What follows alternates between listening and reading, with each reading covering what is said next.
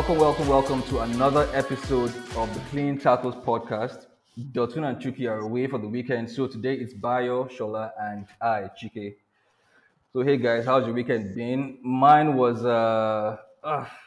mixed. So today's my dad's birthday, and it's a joyous day for me. But at the same time, I have Tarkowski in my FPL team, and he conceded 4 goals. So it's a mixture of things, man. How's your weekend been, guys? I'll start with you, Shola. How's your weekend? Very good one so far. Enjoying a lot of games. And at least a friend of mine won a title yesterday. So a friend Oh, and a coach mentor. Happy stuff. oh, interesting. How about you, Bio? How's your weekend been? Yeah, I mean it's been fairly relaxed. You know, mostly indoors. Stepped out a bit today just to catch some sun and see what's happening in town. But yeah, we're ready to go again for another week or another week. But I just want happy birthday to your dad, by the way, and I want to ask Thank you. how Thank it you. came to be. How does Tarkovsky end up in your FPL team as a starter? What's the thought process behind that? I was looking for a defender that was 4.5 last weekend, and they were at home to Fulham. So I expected a clean sheet. So I got him in, and then during Timber got injured, and I had to take him out. I didn't want to take both him and Tarkowski out and take -4 points very early on. So I transferred Duran Timber out, brought in, I can't remember who I brought in, but that person didn't keep a clean sheet. Anyway, it's just been a mess. So I Uh, pride myself in the balance I have on my FPL team, right? In terms of my bench players. My bench players are guys who you would expect to also start for their team. So if uh, I ever need a bench boost or if somebody gets injured. Having said that though, this was a terrible FPL weekend. So yeah, I think it's best we just move on. all right, guys. We'll start with the women's football. Spain, they're the champions of the world. They've joined Germany as being the only two teams to have won the Women's World Cup and the Men's World Cup, of course. Shola, how do you think the game went? It was a very interesting game. And 15 minutes into the game, I was like, the women's game has come a very, very long way positively. And it was a thoroughly enjoyable tournament all through with a very good final match as icing on the cake, basically. I think Spain deserved to win. At the start of the game, it felt very even until Spain took the lead, or maybe a few minutes to them taking the lead. And from then on till the dying moment of the game, it seemed they were in control. But yeah, England also did quite well. They fashioned a few chances, Hemp hit the bar. Yeah. They will feel a little bit unlucky. But I think on the overall, Spain edged it just a little bit. I think this World Cup win for Spain is one of the great tournament wins in recent times. And of course, it seems like a cliche when someone wins the World Cup and you say, oh, it's one of the great achievements and everything. But I think this one was special because last year, 15 senior players for the Spanish team withdrew from the national team in protest. They cited problems with lack of adequate preparations, traveling by bus when planes would have been better. Just they felt like they were disrespected and they're not treated like the men were. They're not given like priority and all that. And like I said, 15 players sent in um, an email requesting to not be considered for selection. And of these women included Aitana Bomati and Ona Bache.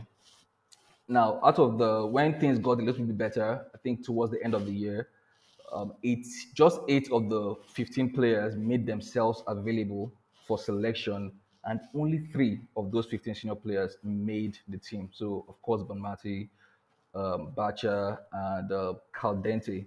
So those are the only three players that were selected from those 15 players. So what Spain have done, or has done rather, is that they've sort of leveraged on the fact that they have a good crop of young players because they're under 17 champions and I believe under 20 champions as well. So they picked like a core of young players, and that has brought them success. It's incredible that in the midst of this turmoil that is going on in the national team, they were able to rise above that and they are now world champions. So it feels good, or it's very impressive that they were able to achieve success in the midst of all this chaos. Bayo, what did you think of the final? Who was your best player? Who was your player of the tournament? And what was your goal of the tournament?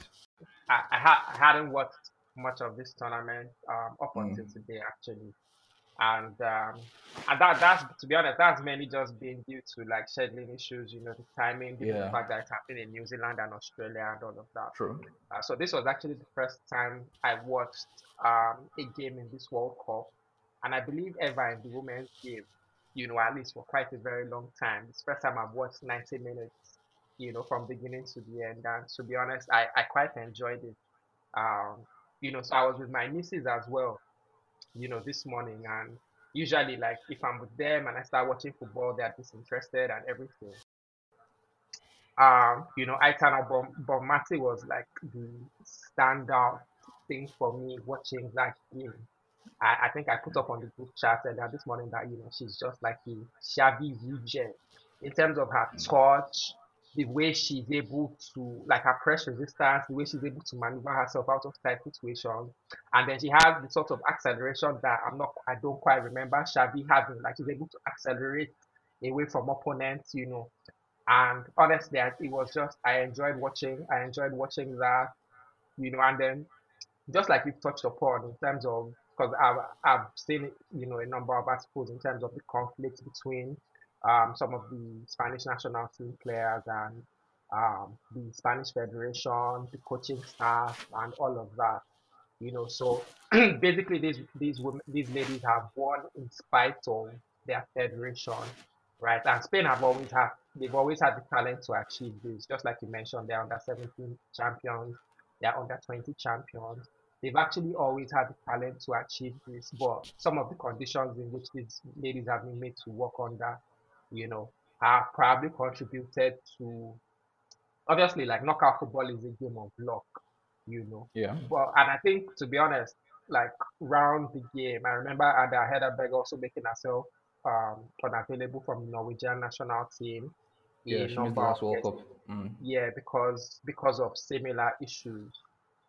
So I think women around the world deserve better. Goal of the tournament would have to be Sam Kerr against England in the semi-finals. She's going to need some support. Kerr running at Bright. Kerr with a shot. Oh, I say that's incredible!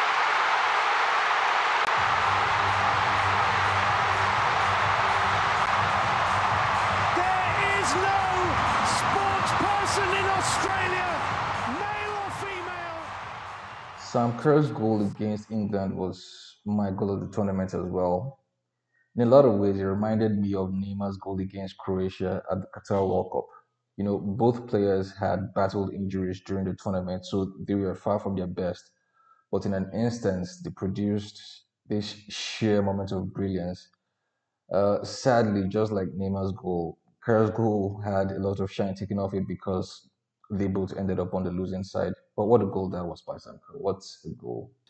I think I agree with you on Bonmati. 3 goals, 2 assists in this tournament. She's the reason why Spain haven't really felt the absence of Putiala because she suffered an ACL and she returned just towards the end of last season. So she hasn't been at her best. Of course, the ACL is one of the nasty injuries in football. It takes about 8 months to get back to fitness and maybe another 4 months, 6 months to get back to your very best. So Puchelas is obviously not at the very best right now, but in an absence, Bonmati has stepped up, has been the engine in this Spain's midfield. And she's not only the best player in the tournament. I mean, she won the award, but she's also right now a top contender for the Ballon d'Or because she helped Barcelona win the Champions League and the league itself.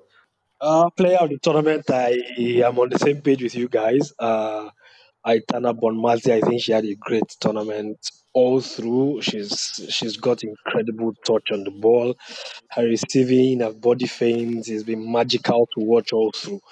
Goal of the tournament, I will go with Linda Caicedo. This side Oh, shuffle and Well struck as well from Montoya. Now Caicedo. Oh, lovely feed, Caicedo! Oh! That is a superb goal. That is an incredible finish. Well, it was going to take something for me, special it's just to lift I'm just a huge fan of that particular skill. So I'm a little bit biased, but for me, that's my favorite goal of the tournament. That was a magical goal. I felt like because Colombia didn't go far enough, she lost out on the young player of the tournament to Salma, who won it for Spain. But she is someone to watch for the future. And of course, Salma plays for Barcelona, and Caicedo plays for Real Madrid. So in the coming years, you're going to see these teenagers battle until probably, hopefully, give us a Messi versus Ronaldo type of rivalry. Now, speaking of Barcelona, this is just something I observed. Remember back in the days for the Spanish team, how they dominated football in the late 2000s and early 2010s. They had like a core of Barcelona players and they built around. Now this Spanish team, this women's Spanish team, 7 of the 11 starters are Barcelona players. So it feels like almost the same thing where there's like a core of Barcelona players and then they're just building around it. And their coach, Jorge Vilda, played for Real Madrid but also played for Barcelona. So he's someone who is like a disciple of the Johan Cruyff way of playing football. And you could see that translated to the national team. Just a random observation. The men's football, Manchester United, the game against Spurs yesterday. That was the worst thing I've watched on TV since, I guess, Glamour Girls Part 2. Bayo, what do you think about Man United's game against the Spurs yesterday? In fact, what do you think about their start to the season? So I think the way Manchester United have started this season is largely in continuation of how they finished the last season. Um, so towards the end of last season, obviously the players they were quite overcooked in terms of I think Bruno Fernandes probably accumulated the most minutes of anyone in elite level football during last season. Um, Guys like Marcus Rashford, Casemiro only got breaks because he got enforced break because of suspension and things like that, and then you know, and so going into this season as well, going into these first 2 games, there have been questions in terms of their fitness and preparation towards the season. I've seen quite a lot of discourse around that. Um, Also, okay, so I'm just going to say this. If you remember the our very first episode, you had asked me how I felt Hoyland was going to help Manchester United achieve their targets this season, and you know, I said something along the lines of, it wasn't really up to him. They have bigger issues to deal with in terms of how they move the ball from back to front, and it's something that they still struggle with, right? I mentioned the axis of Wan-Bissaka, Varane, and Casemiro. These are guys who the opponents are comfortable letting them have the ball, and they are guys who could, and Casemiro in particular is susceptible to the press because he is the one of those. He is the one that usually has to receive passes with his back to goal, and he's not the greatest at it. Um, and then you have this thing where Ten Hag seems to have leaned into the worst tendencies of this team.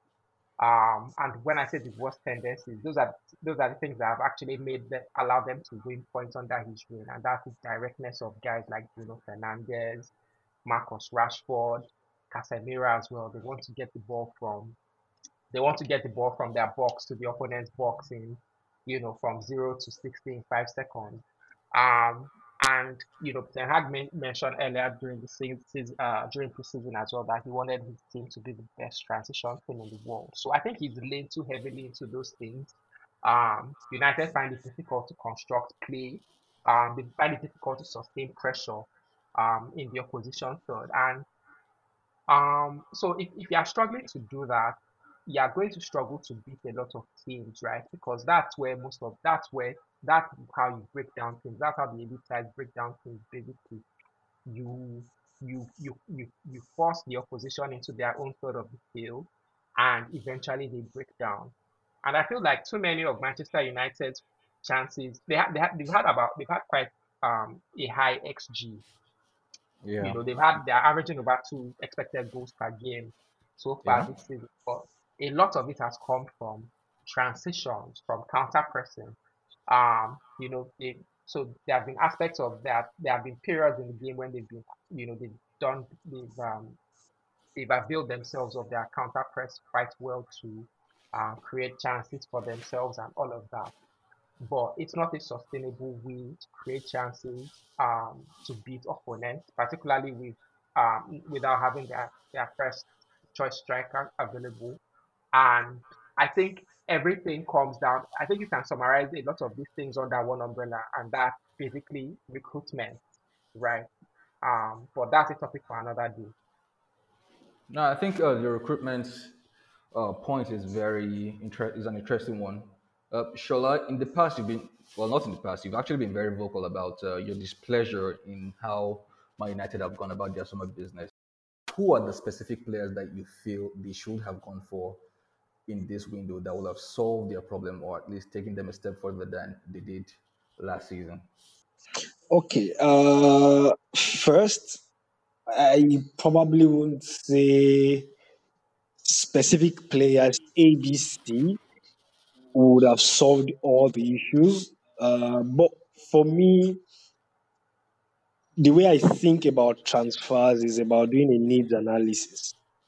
Okay. What do we have? What don't we have? And the issue in Manchester United's midfield last year, it was obvious for most people to see. The solution they have gone with in Mason Mount, it has not been convincing for me. And the reason is simple. If you want to play 2-8 with Mount and Bruno, it basically means you are over relying on Casemiro in the first phase of your build up, which I don't think is a really smart decision. At Real Madrid, he had Modric and he had Cruz, who were big helps in terms of moving the ball from the defenders in that first phase of play. Casemiro is good at breaking up play.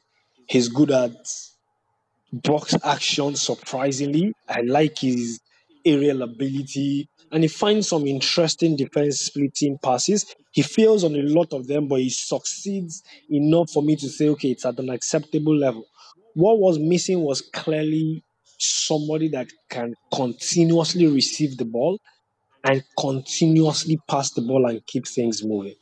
So the solution they've gone for, I think Bayo's statement of they've leaned into a particular idea too far. I think that's the best summary you can find. And for me, while the whole market seems to be focused on Lavia and Caicedo, I think it's a huge flaw in general thinking in and around clubs' way of identifying players that are good for their projects. So, for example, one player for me, he had a really good World Cup and he followed it up with a really good season overall. And for me, that's Brozovic at Inter Milan. I'm very surprised that a lot of teams, especially in the Premier League, needed midfielders and everybody is looking at Caicedo and Romeo Lavia, who are both inferior players to Brozovic, at least for now. And Brozovic has gone to Saudi Arabia for about 20 million pounds. And then we are spending 115 million pounds on a Caicedo that is still currently inferior to Brozovic, and it's 60 thereabout million on a Lavia, who is even further behind. So for me, a lot of clubs are getting these kind of decisions wrong. They are going for young potential talents, and then they are missing a lot of players in the market that can add values to their team because of the age factor Yeah, I was going to say that part. because Brozovic is It, 30 and for looking at a long term, they're taking a long term approach rather when it comes to their team yeah, building. and see, I understand that reasoning, and in a few discussions I've had with people, I've tried to explain something. Football is very cyclical in terms of the trends and in terms of, and these trends are both from a tactical perspective and also in terms of the market as well. So from a tactical perspective, for example, and let me just give a hypothetical example. If everybody in a particular environment, for example, is playing tiki-taka, if you take that over a period of time, it's going to eventually end up in a place where you are not going to have many strikers and center backs and goalkeepers that are masters with the aerial ball. So what that does for you as a team is the first key that is going to come with a Tony Pulis or Sam Allardyce long ball approach into that kind of environment and can do it well, you are going to have a huge advantage because what you do well is directly connected to what the other teams do not have. And it's part of the legend of somebody like Pep Guardiola or Cruyff or some other managers like that. If you bring Tiki Taka in an environment where people are playing long ball and you do it well because you are the first mover, in quote, in that idea, you have a lot of advantage. But when everybody starts to do it, the advantage starts to diminish because there's an oversaturation of that particular concept. It's the same thing in a transfer market. Now, when I started watching football, everybody is generally trying to sign the players at the peak of their powers. And now, because those guys are expensive, the first movers to see that, oh, why don't we go for young, talented players? They got the advantage of that strategy. But now that everybody is already heading in the same direction, let's you for young, talented, there's now an oversaturation of that idea, and there's no value there again currently. And that's why we are paying absurd amounts of monies for young players that are nowhere close to those amounts of monies. I think that's an I, excellent I, point. I fully So now I fully agree the with you, advantage in Shola. the market has shifted. It's no longer in finding young talents. If you ask me, the advantage in the market right now is signing players that are old and mature, but are going to be available for cheap and can give you 2 to 3 years of good service. So, for example, I mentioned Brozovic. He's leaving for about 20 million. And then there is Laporte as well, a centre back that's also pretty decent. He's also leaving for a figure that is rumored to be in and around 20 million. There are top clubs in Europe that need centre backs that are not looking towards these kind of players because, in quotes, they are old. But they are not old to the point where they can't give you 2 or 3 quality seasons.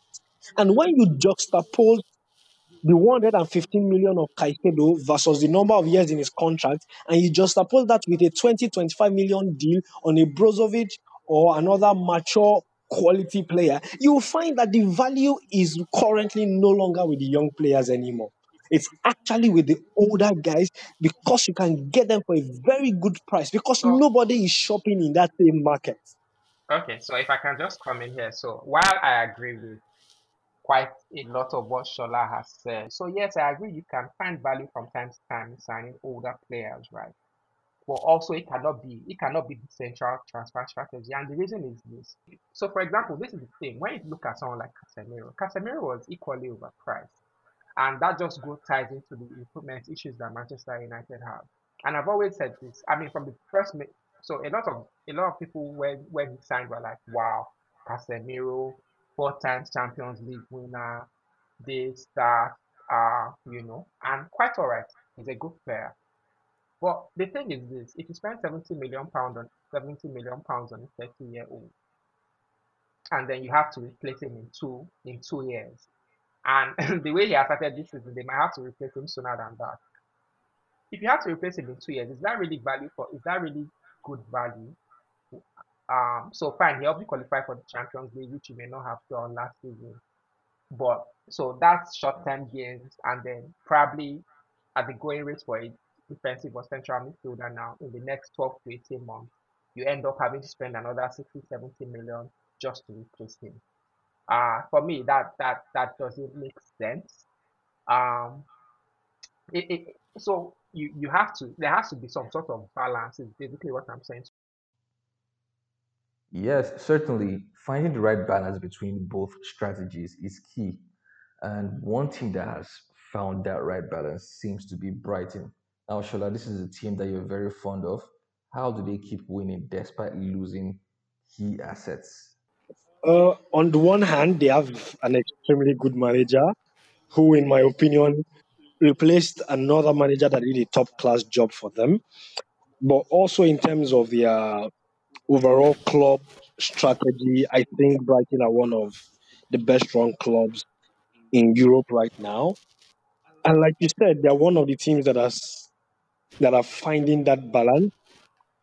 They've recruited mostly very young players, but they are also flexible enough to identify the moments. You don't need the 19 or 20-year-old wonder kid every time.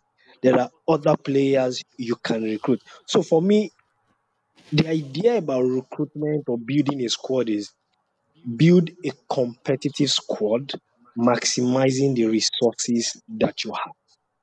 A lot of the people that are claiming to be building in quote long-term projects, they are wasting money because they're signing players that are too expensive. Chelsea is currently a good example. They've spent 1 billion thereabouts, and they don't still have a squad that looks like a world-beating squad. It's because they've quite frankly overpaid for a good chunk of those players. Brighton, on the other hand, signed very good young players, but last season they went for Mitoma, who was 25 already, so he's already at his peak, not a wonder kid per se, but there's value for money there for the quality that he's going to deliver for us and the prices that we can get him at. It's good value for money. So Brighton is flexible in that regard. This summer they've gone for Milner, who is on the other side of 30. They've gone for Dahoud because he's available on a free. And it's that flexibility for me.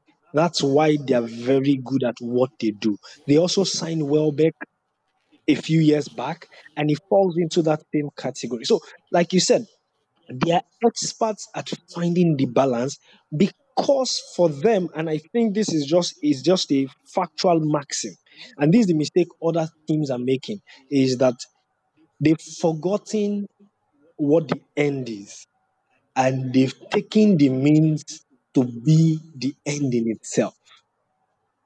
Signing young talent is not an end. It's a means to an end. The end in itself is to build a competitive squad at good value for money.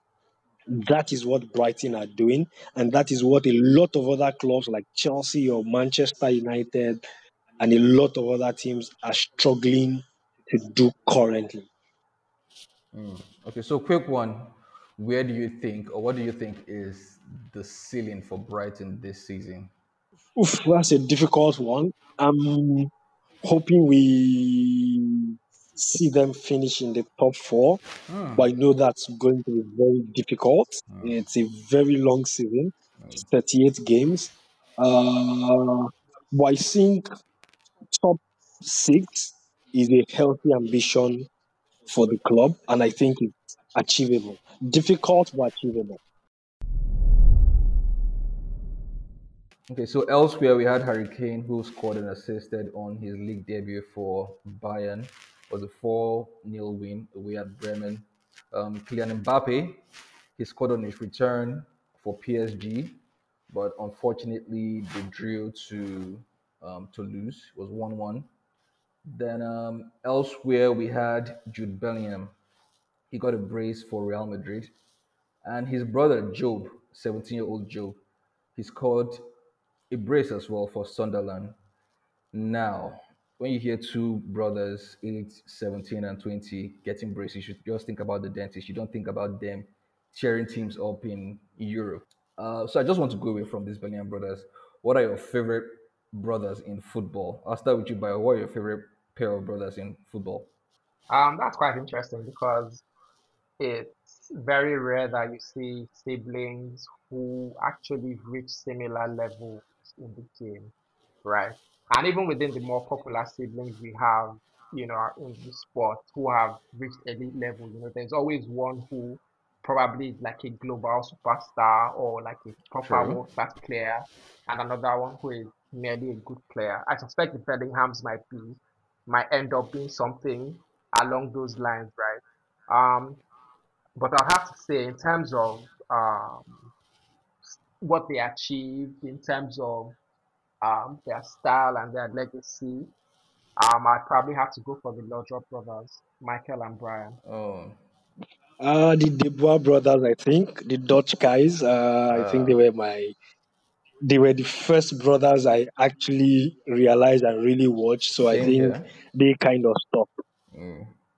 My favorite actually the Inzaghi brothers. I love the fact that Filippo had a better career than his brother, even though his brother won the Serie A, the Scudetto at some point. But their managerial careers kind of was the opposite of how their playing careers went. So now Simeone is the better manager by far, while Filippo is still struggling to get that recognition.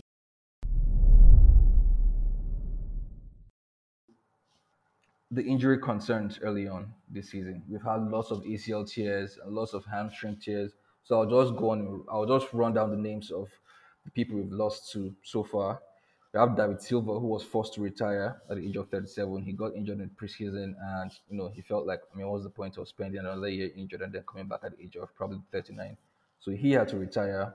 Brilliant Bolo for Monaco, Emi Buendia and Tyrone Mings for Aston Villa, Thibaut Courtois and Eder Militao for Real Madrid, Jurien Timber and Wesley Fofana. And then for the other types of injuries, we have Kevin De Bruyne, Christopher Nkunku, Rhys James, and just today, Philippe Coutinho and Alex Iwobi. Now, it's a simple question: are these players being overworked? A simple answer is yes. They are being overworked, and these injuries are just a reflection. First, the intensity of the game is a lot higher than it used to be, and now we are also getting a lot of fixture congestions and the likes, and overuse is basically putting these players at the risk of injury. And for me, I don't like pointing fingers in one direction. I think everybody involved here has to take some level of culpability, and everybody also has to compromise if we are going to find a feasible solution going forward, from the executives to the federations to the league bodies to the clubs to the managers down to the players themselves and their representatives. Everybody has to compromise something if we are going to find a feasible solution going forward. Bio, do you think this is why Pep Guardiola cuts his preseasons short? He played just Manchester City played just 3 preseason games. Do you think this is one of the reasons why he favors a shorter preseason and even places less emphasis on games like the Charity Shield?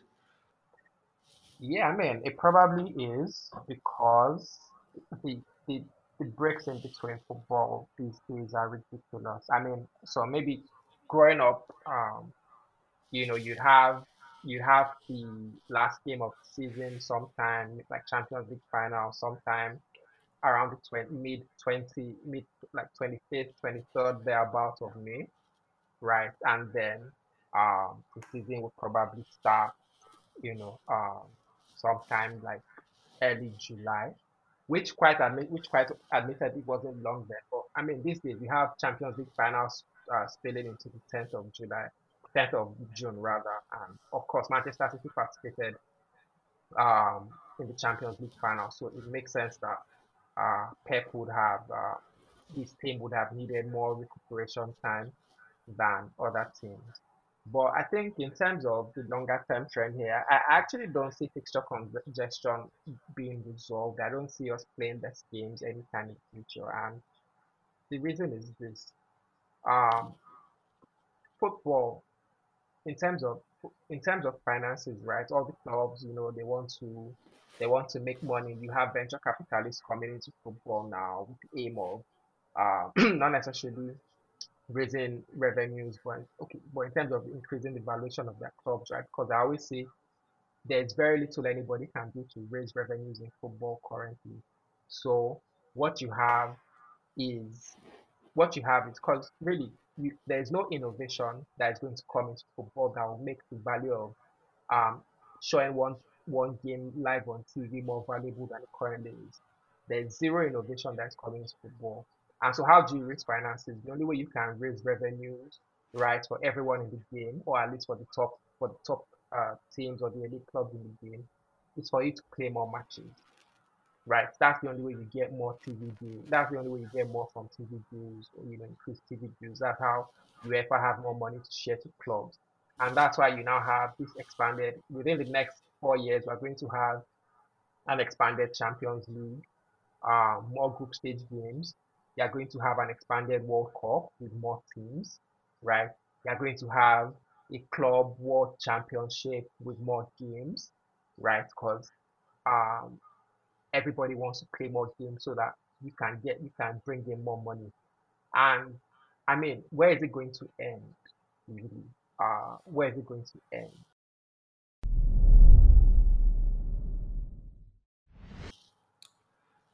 Well, on a lighter note, Lionel Messi, he won his first title with Inter Miami, the League's Cup. He was named the best player and the top goal scorer. Now, it's interesting to note that in the 11 games before he joined the season, they had won 0 games. But since he joined them, 7 games, 7 wins. He scored 10 goals. He had 1 assist and six man of the match awards. Okay, so just to chip in something, so if the England ladies had won the World Cup today, then that would be two teams who of which Phil Neville was the penultimate manager. Is that the right word, or like the previous immediate manager, right? Who would have found success during this weekend. So when you mentioned that they had they had won 11, they hadn't won any of their previous 11 games prior 11, to yeah. Messi. I think Phil Neville also had he also had a big role to play in that. Ah, true, true, true, true. Maybe he's the coach. Maybe he should never ever try coaching again. His brother found out the hard way when he got hammered. Was it 7-0 or 8-0 against Barcelona back then with Valencia? Yes, Well, seven. I'm just glad that no one mentioned the Neville brothers when it came to our favorite brothers. I have Okay, so beef with anyway, Gary Neville, but yeah. why is that? Um. So I wouldn't call it beef, but I just I don't place so much weight on the things he says or how he goes about analyzing the game. And the simple reason is this: he and most of his teammates had the privilege of playing for one manager throughout their entire careers, and they seem to view football in that prison through that prison. And I think it's a pretty limited outlook in terms of analyzing the game, analyzing what the team needs to win, analyzing what a coach needs to win or who is a good coach. So it basically comes down to that really. Okay, so just before we go on our break, I just want to mention. I mean, we mentioned Chelsea initially, but just to bring them back up again, they lost 3-1 to West Ham. Caicedo, the British record signing, had one of the worst debuts I'd seen since, at least Jonathan Woodgate. Jonathan Woodgate had an own goal and a red card on his debut for Real Madrid all those years back. But Caicedo wasn't that bad, but it was still bad. He gave away a penalty, and their other £100 million signing, Enzo, missed the penalty. So we had one missing the penalty, one giving away a penalty. Chelsea are now with just 1 point out of 6. Still early days, but I guess a bit concerning. Shola, what do you think about the performance? And did you get to watch the game? What do you think about it? The performance is more or less what I would have expected. Uh, some good things, but a certain level of brokenness as well. Always going to be difficult to sustain those good things. But it's clear that there's interesting ideas. It's clear that there's some quality with the players. But that brokenness means there's still opportunities for smart opponents to exploit, and that's exactly what West Ham were able to do today. Basically, for the big name signings that they have, like you said, it's a debut to forget for Caicedo. For Enzo, his frustration is obvious in terms of how he plays, the look on his face. He's not in the rhythm that he thinks he should be at. Uh, like we said, I think 2 weeks ago, this kind of situations where there's a lot of signings, the managers generally suffer for them, except in occasions where the clubs allow them the time to weather that storm. If Poch stays till the second half of the season, I think they will have a strong second half of the season. But for the first half of the season, I see them being very inconsistent.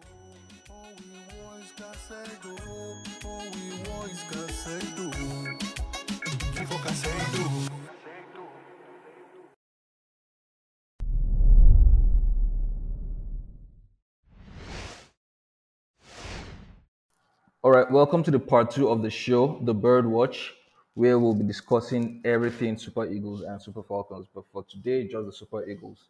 We'll start with the bad news. Alex Iwobi, who pulled his hamstring for Everton, I think he'll be out for about 3 to 5 weeks. Shola, do you think this impacts our preparation for the AFCON next year? Because he's going to miss, I'm guessing he's going to miss the first international break. For me, he's a very important player because he gives us something that we don't readily have elsewhere. Uh, he's that one guy that can keep things ticking in terms of holding on to the ball and progressing play with short combinative passes. We will definitely miss him, but for me, I don't think he's the biggest headache we should have concerning the Super Eagles.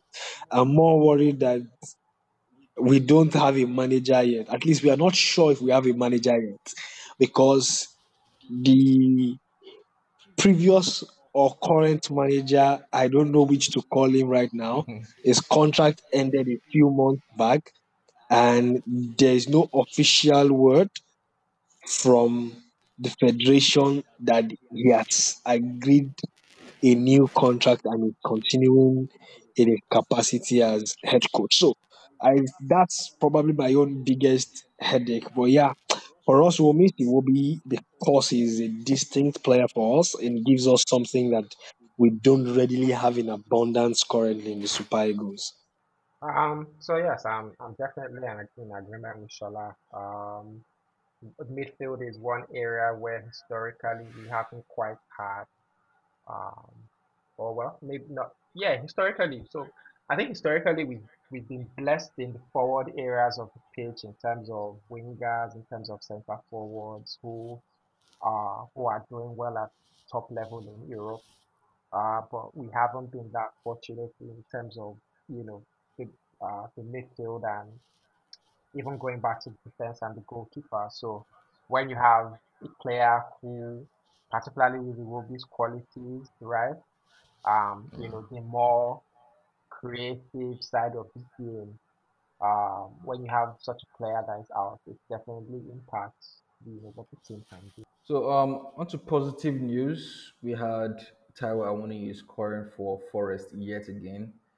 This is the sixth consecutive EPL game that he has scored in. It's the most by a Nigerian and the second most by an African. Mo Salah and Emmanuel Adebayo hold that record with seven, and Awoniyi will have the chance to equal that record when he faces, I believe they play Manchester United next weekend. And elsewhere, Victor Osimhen, he announced himself with a brace in the Serie A against Frosinone. He wants to defend his golden boot, not just the Serie A. He wants to defend both of them. That was good to see. Our strikers are really firing. We also had, I believe, Gift Orban. He got another goal this weekend, so that's 6 goals in six. I want to hear from you guys. What would your front line be like at the upcoming AFCON? For me, I think I'll have Osimhen, of course, up top.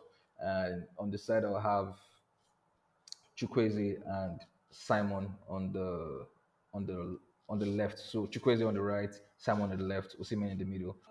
For me, to be honest, I cannot say yet, and I have a little bit of a controversial opinion Oh, here. let's hear it. I believe we have a lot of centre forwards that are delivering the goods for their clubs in Europe right now.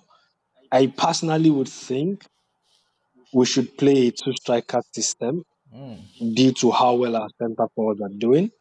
I would also say Osimhen is our best centre forward. However, I'm not sure his starting shirt should be guaranteed. Hey, I think if we are going to go with a two striker system, I would pick the two strikers that work best together. If Osimhen is one of those two, all well and good. But if he isn't one of those two, I will pick two that work very well together. On paper, I like the idea of Murphy and Boniface. On paper, it's now something that, yes, the managers probably have to check on the training ground, and but on paper, I like it. It looks like something that will work for me, because we've partnered, and the reason I say this is we've partnered with Osimhen with a few other strikers. It hasn't really seemed to click. So for me, I would check the alternative. Put Osimhen on the bench. Can we find two strikers that work together? If we can, and like I said, we already have enough strikers that are doing quite well. Boniface is on good form. Gift Urban, who isn't even in the national team yet, is also on excellent form. We have Awoni that you mentioned is also on top class form. Terry Murphy has been doing a top class job for 2-3 seasons till now. So we have options where I would rather have a slightly inferior player to Victor, but that has better social affective chemistry with his teammates, and as such improves the team performance, rather than having the better player who probably is not the best fit with the rest of the players in the team. So I will go with a 4-4-2. If I would pick today to play a match tomorrow, I will be picking Victor Boniface and Terem Murphy. And I will have Iwobi and Chukwueze on the wings, basically. And then maybe Ndidi and Onyeka in central midfield. Inshallah, I'll admit to you, I'm a very, very bold person. Very bold, but that was a very bold statement from you. That took a lot of audacity to say.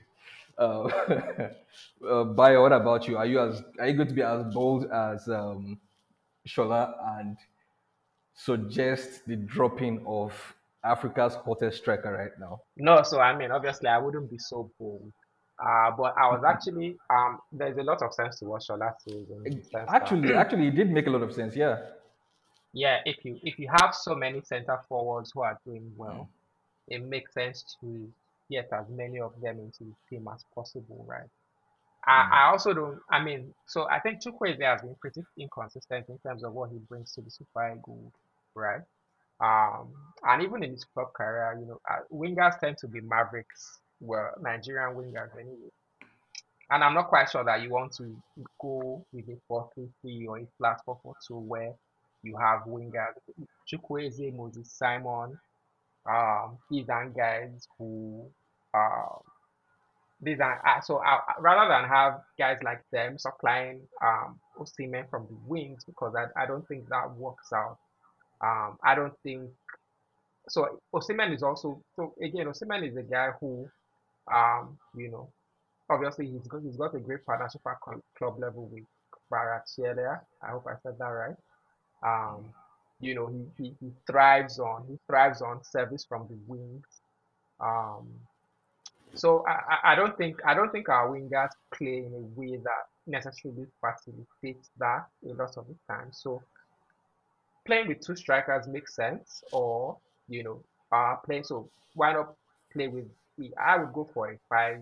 I'll go for a 3-5-2 or a 3-4-1-2.